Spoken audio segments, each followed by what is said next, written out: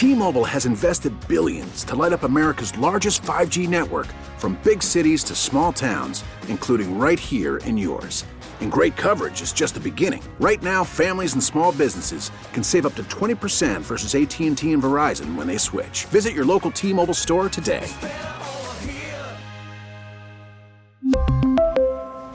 Plan savings with 3 lines of T-Mobile Essentials versus comparable available plans. Plan features and taxes and fees may vary.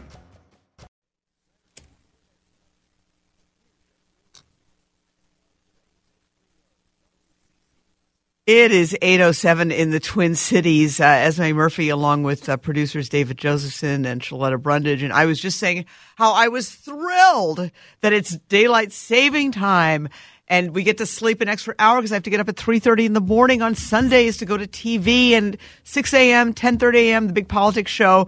And I said, this is going to be great because we fall back. So an extra hour, 3:30 will actually be like 4:30. And then Shaletta goes, and I got to work an extra hour because she's here overnights. So I didn't even think of that. So poor Shaletta. Yes, you got to figure out how to do that time card right, Shaletta. All right, now, finally, 2 days away, Election Day, finally here. Joining me right now, one of my favorite guests, the one and only Professor David Schultz. Can you believe the election's almost here? It's very close, and we were mentioning off the air, I've got to tell you about my all-time favorite political cartoon. It's a very, very old one from a long time ago, and it's in the days when pollsters still went door to door. And it shows a picture of a pollster knocking on a door, yelling out if the election were held today, and the person inside says, I would be really grateful. and I think for many of us who've even paid even marginal attention to television or radio and watched all those ads, we will be grateful. Right. And you know, we're going to break down all the races here because I think a lot of people will be very grateful because the ads have been really annoying. One place I did go to, I've done a couple of stories in western Wisconsin. Not today, but on the governor's race, they've got a lot going on there as well. But those folks in western Wisconsin, they get all our ads because they're in the Twin Cities media market. So think how they must feel. Oh, they're getting our ads. They're getting our ads. They can't vote for it, and so they're triply annoyed. But they did get a visit today from Mike Pence in Hudson, the Vice President of the United States, coming to campaign for Scott Walker, that western area of Wisconsin, a big Republican area. But Tony Evers is not ceding it. He's not giving up. He was in the Hudson area as well earlier this week. Your thoughts about this race, and Democrats would just love to knock off Scott Walker, wouldn't they? They would love to be able to knock him off. But I want to mention two things here as we're getting to talking about Wisconsin. What's interesting is Mike Pence flew into the Twin Cities, went over to Hudson, but isn't campaigning in Minnesota. And that should tell you something.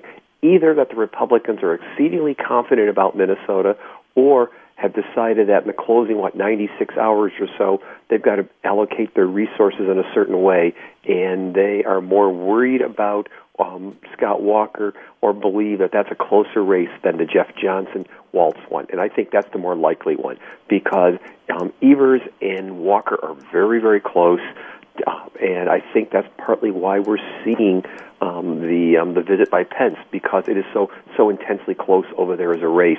And the polls are still listing it as a toss-up, although I would give a slight nod to Scott Walker still at this point. Really? Okay, because some of the earlier polls, the polls have been sort of all over the map here, and the early ones showed Evers ahead, but Republicans insist they are energized. I did talk, everybody, all the candidates I've talked to tonight say that they're encountering energized crowds. It's interesting, though, that I did talk with Dave Hughes, who's the Republican in the 7th Congressional District, and I just talked with Commissioner Jeff Johnson, who, of course, is the Republican candidate for governor of Minnesota, and they both say that the Kavanaugh hearings were really critical in terms of energizing their base. There's no question about it, is that the Kavanaugh hearings really transformed how active and engaged the Republicans are going to be. If polls were to be believed, there was almost a 10-point aggregate enthusiasm gap, between Democrats and Republicans prior to the Kavanaugh hearing. For the most part, that gap narrowed to almost statistically insignificant at this point, and we've seen significantly greater mobilization for Republicans. Now, the interesting question becomes, outside of Minnesota, where you have registration deadlines for registering to vote. The energizing by the Kavanaugh hearings might have come too late to get some Republicans registered to vote.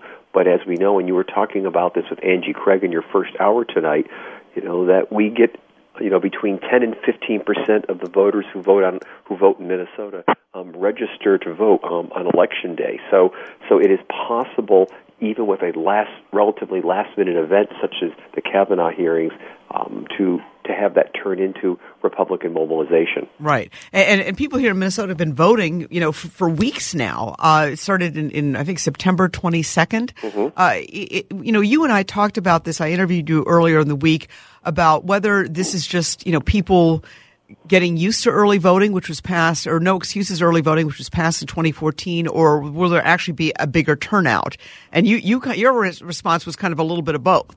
Right, because we do know that the evidence is suggesting some spreading out, that people who are very energized will go and vote early. Candidates are wanting to get them in the bank, so to speak, by saying, if you know who you're going to vote for, vote now. They don't have to worry about them later. So we have some evidence based upon past elections, Minnesota nationwide, that early voting isn't necessarily an indication of overall turnout. But also this year, what we are seeing is if we look at where the early registration is occurring, or where registration is occurring and where voting is occurring, it's especially in Hennepin and Ramsey counties, this is significant because 2 years ago, the turnout in Ramsey and Hennepin County was down significantly, and that led in part to the closeness of the race between Clinton and Trump in the state, where Clinton did win, but the narrowest margin for a Democrat at the presidential level since Mondale took the state back in '84. So the fact that we're seeing in Hennepin and Ramsey County this significant uptick, both in registration and in voting, does seem to be suggesting that we're going to see an unusually higher percentage for voting in midterm elections than we might have seen in a while. Let's talk about some of the individual races. Let's start with the Minnesota governor's race. I just had Commissioner Johnson on, Jeff Johnson, the Republican candidate for governor, and I asked him about the polls because all the polls, I don't think there's been one poll that has shown him up, leading Tim Walz. They've all consistently shown Congressman Walz with a lead. I think that the average of all the polls that have been run this election cycle in the Walz-Johnson race show Tim Walz up by 7. And Jeff Johnson's response was, listen, I was down by 19 to Tim Pawlenty, and I won by 9. That's a pretty good response. That's a very good response. In fact, I was going to say, at one point, I think he was down by 34 points to Tim Pawlenty, and he wound up winning. Yes, I think he can make that argument there, and there are lots of reasons to be critical about the recent, KSTP Channel 5, as well as the Minneapolis Star Tribune and NPR polls. There's some problems with them. If we want to talk about those later, we can. So Jeff Johnson. Well, let me ask you, what are your thoughts about the problems? Because I think this is so interesting because you really go down into, you don't just look at the poll. You actually go delve down into their methodology. Yeah, I actually teach survey research, and so this is something that I get. I tell my students, I get nerded out by this stuff. All right.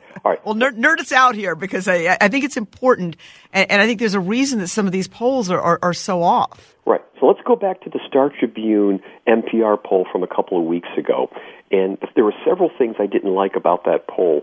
One of them was, I think it was, had about 61% of those who were polled came from the metro area, Twin Cities metro area, Hennepin, Ramsey County. Historically, we get about 53 to 55% who vote from the Twin Cities metro region. So that would suggest a poll that was heavily biased towards the urban area. Second, which is heavily biased towards Democrats. Towards Democrats. Second, what the poll did was to survey, and it had, if I remember correctly, it had 60% landline and 40% cell phone, and that should be actually reversed. Most polls are saying now that it ought to be at least, most pollsters are saying you should do at least 60% landline, 60% cell phone, 40% landline, and there's an age bias there. People who have landlines are more likely to be older, We know over 50% of population, including in Minnesota, doesn't even have a landline anymore. I feel like I'm the only one in the newsroom that has a landline. Well, I have one too, so I can talk. So I can talk to you on the radio. Yeah. So that bias is towards Republican, and then at the same time, another bias in that poll was the fact that it doesn't account for two other things. It doesn't account for the fact that people in rural Minnesota vote in higher percentages than in the urban areas, which means they sort of vote disproportionate to their weight.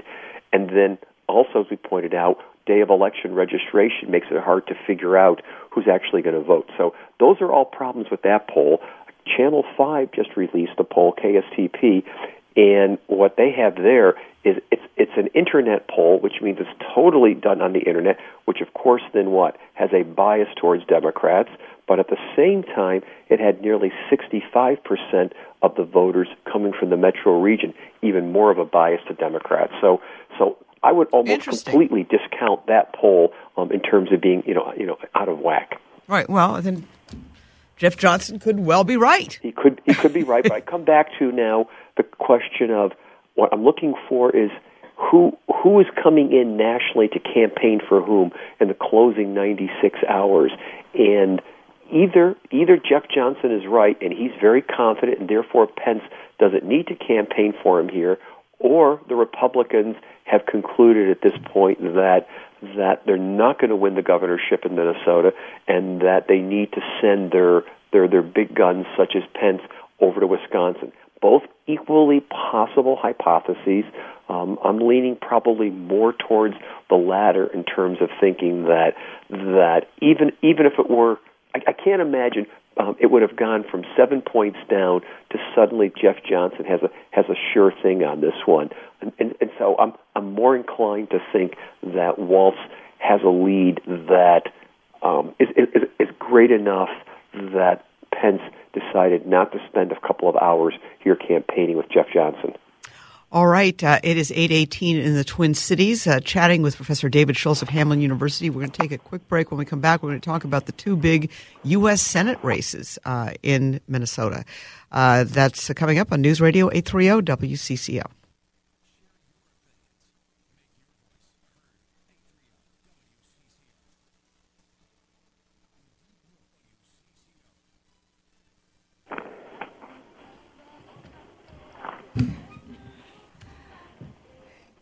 It is 8:22. Esme Murphy, along with Professor David Schultz, we are breaking down all the big races here. The U.S. Senate race, we have two U.S. Senate seats up. I think the Klobuchar seat is pretty well locked up. Wouldn't you agree? I would say so. Unless the polls are completely whacked out at this point, I would say that she has a victory. I think it's probably the easiest prediction we can make. Right. And last time, I think, was at the 87 counties. I think she won 85 of them. I mean, it certainly looks like she's steamrolling that. I mean, her lead in the polls over Representative Jim Newberger, 20 to 30 points, which is really a remarkable run. The other Senate race, consistently, Senator Tina Smith, this is, of course, the Al Franken seat, the seat that was held by Al Franken just a year ago. Right. I mean, he was still, this hadn't really even broken a year ago, or maybe it was just breaking a year ago. Mm-hmm. This is a lot closer. And judging by what you said about some of these polls, where you think that they have taken too much, it's weighted too heavily to the metro area, which is heavily Democratic, this could be a lot closer. I think it's a lot closer than we think. And it's this is one where my instinct, at some point you have to sort of go in your instinct at some point in terms of looking at campaigning and so forth, thinks that with the high turnout that I expect among Democrats this year statewide, that Tina Smith will probably prevail. But this is going to be way closer than I think many people think, and it wouldn't be impossible for Housley to pull an upset in this one. But again, it's the polling, I would say, is less conclusive on this one, given some of the biases that I pointed out here. Right. And the last poll the Star Tribune Mason-Dixon poll, the last poll is Smith up by 6, which is within the margin of error. The average of all the polls, I'm looking at it right now, 9.5 for Smith. But again, you've mentioned your concerns about some of those polls. And I think, it's interesting because when you talk to people, especially around the state, really what we're hearing again and again is, that people on the Iron Range are energized and people here in the Metro are energized. And it looks like some of these races are going to be very, very close. But this one, I think, I agree with you. I think it's closer than it looks. And I think Senator Smith, certainly she's a very capable person. Is not somebody who's just. She's not a national campaigner. Well, it's her first political campaign on her own. That's right. I could say because when you run for lieutenant governor, you're not primarily in the limelight. You're not. You're right. And so this is the first time on her own. And again, you've spoken to her, you've interviewed her. I've met her. She's a wonderful person, but again, I don't consider her to be a naturally comfortable campaigner. Right. Well, she's somebody who for years has sort of operated brilliantly behind the scenes yes. and made everybody else look good. Yes. And that is a skill set that is very important. But it's different when you're the one that's running. So I think that there's that. Right. I was also going to say that, and some of the listeners know that I've worked in local government, and there's sort of a joke there that people who sort of work in administration oftentimes don't venture to the dark side. That is to be the candidate. And it's kind of a joke there. But the point is that the skill sets for being, let's say, on the administration side versus the skill sets to be on the elected official side are very, very different skill sets. Right. Let's talk about the other statewide race that certainly has gotten a lot of attention, the Attorney General's race. And I understand that Mike Pence did meet with Doug Wardlow when he got off the plane today. So obviously a little boost there for Doug Wardlow. This one is really an interesting one. I thought it was interesting that the Star Tribune chose not to endorse either candidate. Yeah, not only did they choose not to endorse, but they also, this was one of the more, you read it too, one of the more caustic, I think brutal non-endorsements for two candidates that I have ever seen, because a lot of times papers, if they're not going to endorse, will just not endorse and not say anything. But here they explained why they weren't endorsing, said I think neither of them were qualified to be Attorney General, and then by the time you get to the end of the piece, really sort of take a task to the parties and say, you need to rethink your endorsement process. I mean, tell me if you had the same view as I did. This was a pretty brutal opinion. Absolutely. And I kind of wonder if that view, and I don't know to what degree people do pay attention to newspaper endorsements, but I do think that reflects something that I'm hearing as I go out and about and interview voters and cover some of these races, is that there is a dissatisfaction with both candidates. Mm-hmm. And I kind of wonder,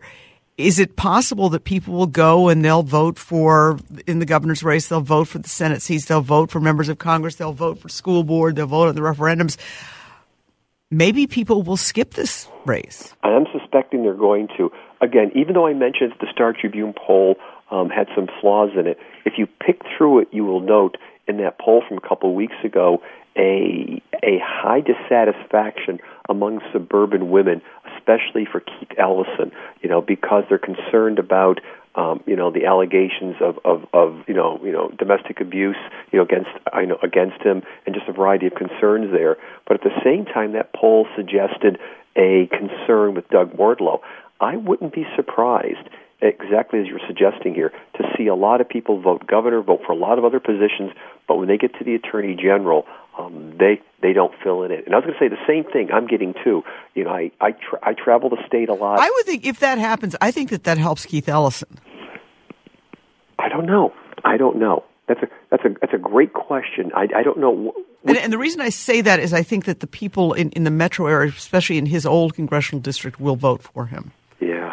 But it's really a difficult one. Yeah. And I do think it's interesting that finally the Ellison campaign has actually gone after Wardlow and gone after Wardlow's record, which I think is fair game. It is fair I'm just game. Surprised they haven't done it earlier. Well, they couldn't do it They just couldn't do it for the first reason that the whole allegations, again, from his ex-girlfriend were hanging around him for so long, and two, I think for a long time, Keith Ellison didn't take Doug Wardlow seriously enough, thinking that this was going to be a pretty easy victory. This is like running in the 5th Congressional District where he won by, I think, 40 points the last time. Exactly. That in many ways, Keith Ellison has never really had a difficult campaign, whether from days from the state legislature or running for Congress, or even in the primary for Attorney General. They've all been pretty easy. So I think he kind of took Doug Wardlow for granted here, and it really wasn't until I think, the last couple of weeks where the polls, again, how now had a 7-point lead, if I remember correctly,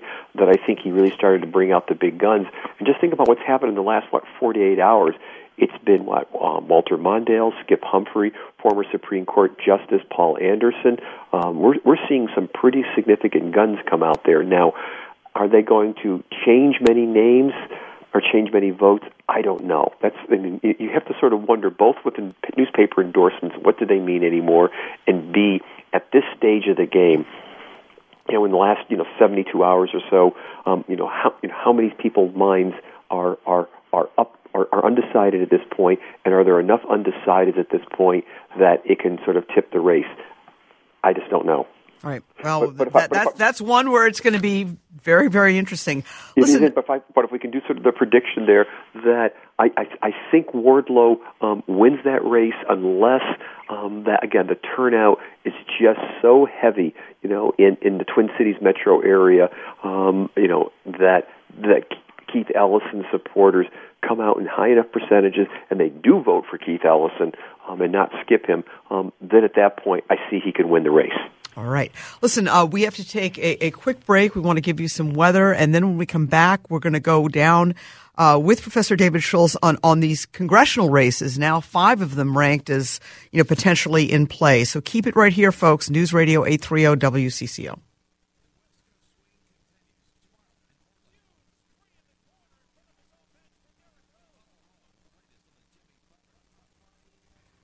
All right.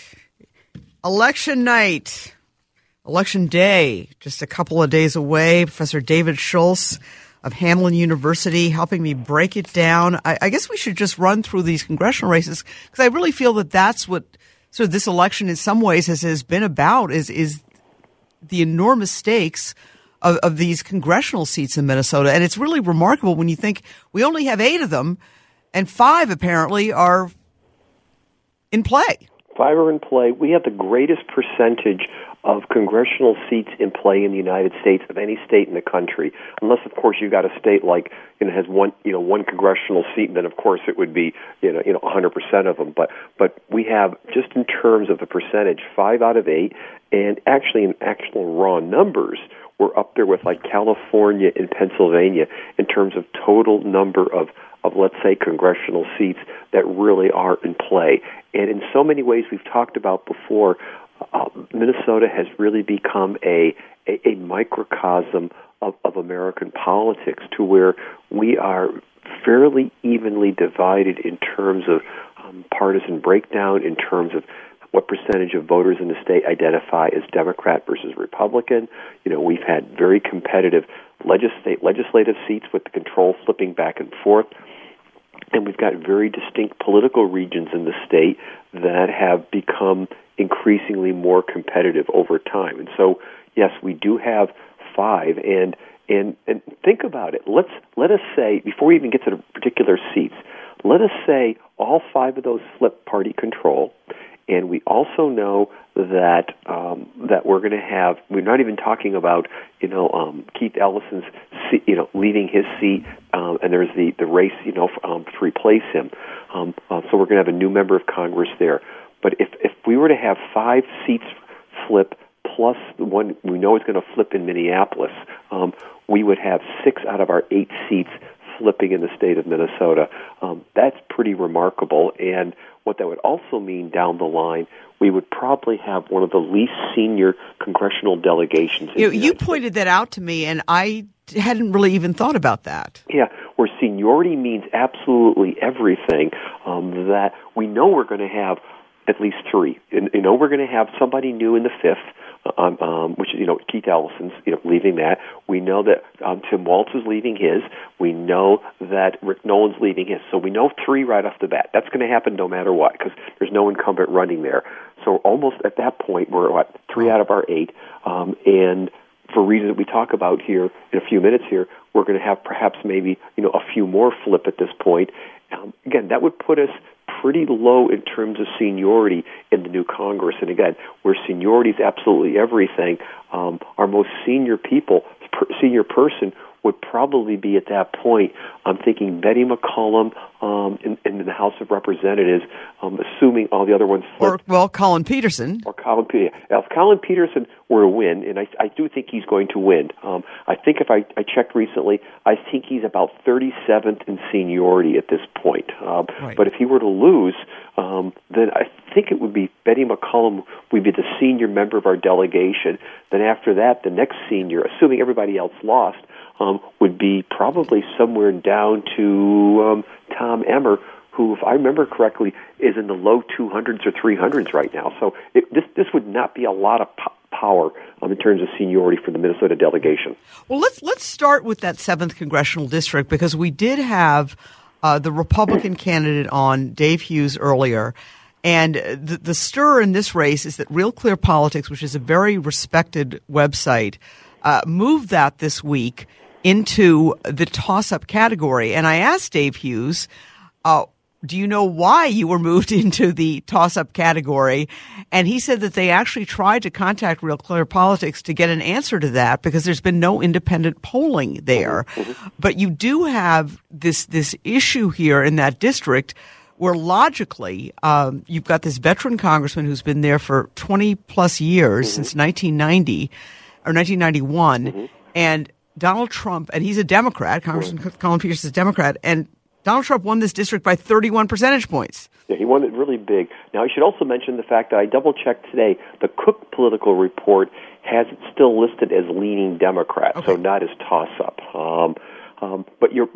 So it's a really good question. We talked about this the other day when you interviewed me, and I think the main thing has to be at this point a combination of the fact that Trump did win it so big, and perhaps there's so much energy being generated with the Republican base right now that perhaps that district, if it comes out in very strong numbers and votes straight party, will vote straight for the Republican candidates at that point, and that's a possibility, and that's the only thing that I can think of in terms of moving that over into the toss-up for the Real Clear Politics. Okay. Well, let's go clockwise around the state then. Let's go to the 8th congressional district. The polls here have shown a shift with Pete Stauber opening up a lead here over Joe Rudinovich. Rudinovich getting hammered by negative ads. Yeah, I think that district has, again, it went, I think, plus 15 for Trump 2 years ago, if I remember correctly. Yes. It is a district that has really changed quite a bit, both from redistricting, we know, where it now includes part of what I call the northern conservative suburbs of the Twin Cities, but the Iron Range itself has shifted much in the same way as we've seen some other, traditional, let's say, working class or labor areas in the United States. In many ways, the Iron Range is a lot like West Virginia now, or parts of Appalachia. And while you still have this strong Democratic enclave in Duluth, the rest of that district is tailing more conservative. It's one of those few seats that actually in the last decade has actually flipped back and forth Democrat versus Republican. And it's also a seat that we know that Trump has visited, even this year. And it was, I was at that particular rally, and it was a raucous reception. It was raucous. But that's the way it is for all of the rallies that the president holds. It is. But it was a big rally up there. You were there. That one does look like it's moving in that direction. That the Iron Range, I'm thinking, is just about flipped completely from Democrat to Republican outside of maybe the Duluth area, and that's going to be interesting to think about down the line, because for so many years the Iron Range was part of an important leg in the stool for Democrats in terms of winning statewide races. All right, let's go down to the 1st Congressional District, which is another one of these sprawling districts that goes all the way from Wisconsin all the way to South Dakota. It really has sort of the entire southern portion of the state. I think people tend to think of it as kind of Rochester, and it's not. This one really looks like a toss-up. It is a toss-up. Again, I checked Cook Political Report today, and the Cook Political Report only has about a half a dozen races that are still what it puts in the real toss-up category. And this is one of them? This is one of them. That it really is too close to call on so many grounds. You also look at like the amount of money spent. It's pretty even down there. It's in multi-millions of dollars. It's a very close one. Now, this is interesting. We don't really have good polling on that right now either. We just don't have, right. And for all kinds of reasons, polling is just so much more expensive now to do a good poll. And so I think we're seeing newspapers and organizations doing fewer and fewer of them. But that one appears to be too close to call. And that's interesting because about a month ago, I thought Hagedorn had it nailed down. That the polls that I saw, what few there were a month ago, suggested that he was opening up a near double-digit lead. I've not seen any polls different unless you have.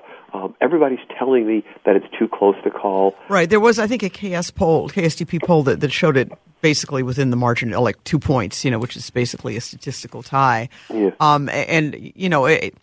It's interesting. And, you talk to these candidates, and I think I interviewed Dan Feehan, it was just last week, and he was saying just the energy he's seeing, and maybe this is hyperbole that all these candidates are saying that, but he said, at every single stop, he's just getting, huge crowds, and, that does mean something, but it's obviously a very, very close race. It's a close race.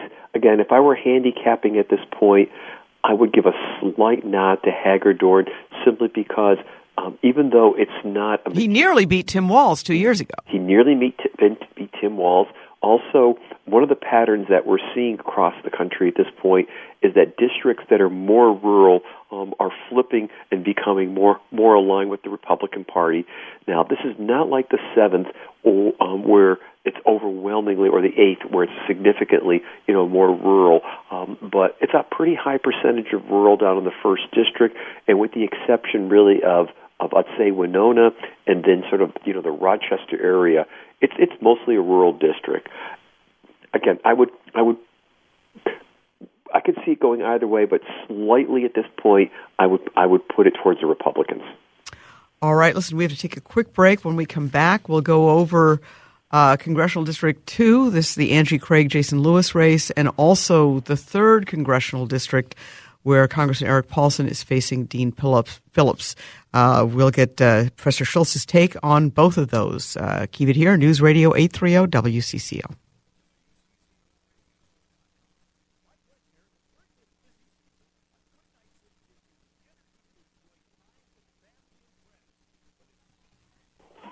It's 8:48 in the Twin Cities. Esme Murphy, along with Professor David Schultz. We're kind of breaking down these big congressional races.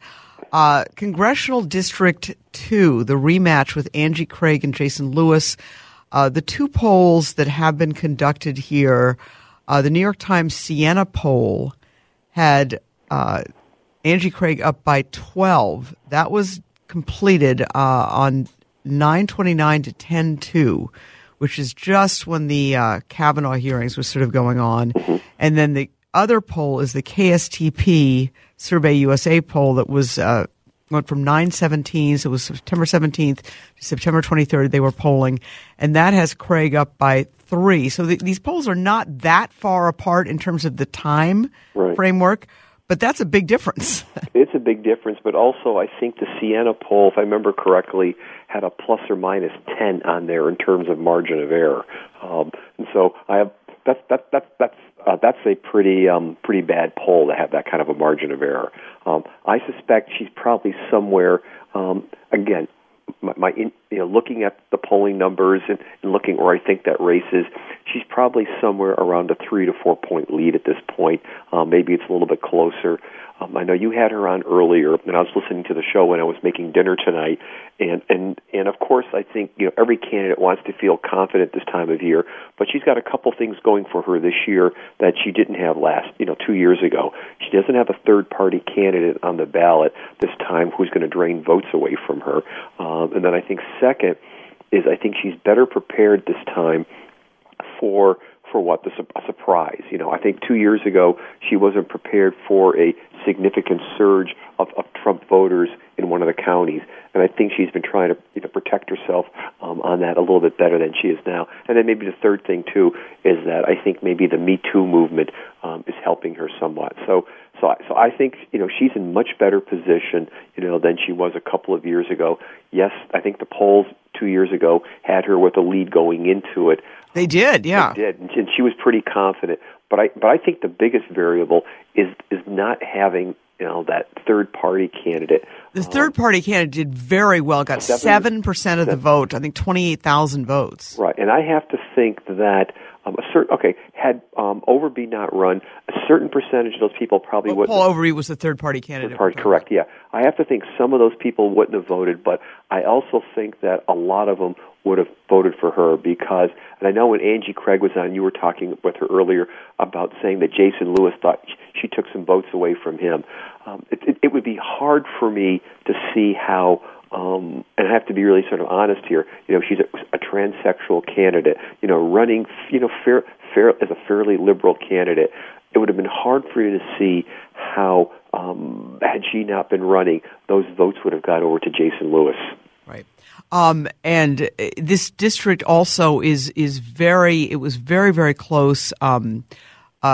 Donald Trump won by 1.2 percentage points. So that really shows a deep division in that. And that's consistent with when the district lines were drawn for that back after the 2010 census. Most predictions were that was about a plus 2% Republican district. And so that's pretty consistent at this point for Trump to win it by, not quite 2%. And so now the issue is, has that district moved enough in the last 2 years? Has the changes in terms of how voters perceive Donald Trump, is that enough to really sort of move a few percentage points? And that really is the question. And again, I think so. I think there is enough, especially with some of those more affluent suburbs, within that district, where I think some of the suburban women are going to come out in pretty significant numbers and vote for Angie Craig. All right. How about the third congressional district? And we don't have the final numbers on ads, but I feel like when we get the numbers, and granted, all of the advertising for this district, unlike some of these other districts, are spread out. In the first congressional district, I think you've got 4 different media markets. I believe one of the candidates in the first congressional district told me that.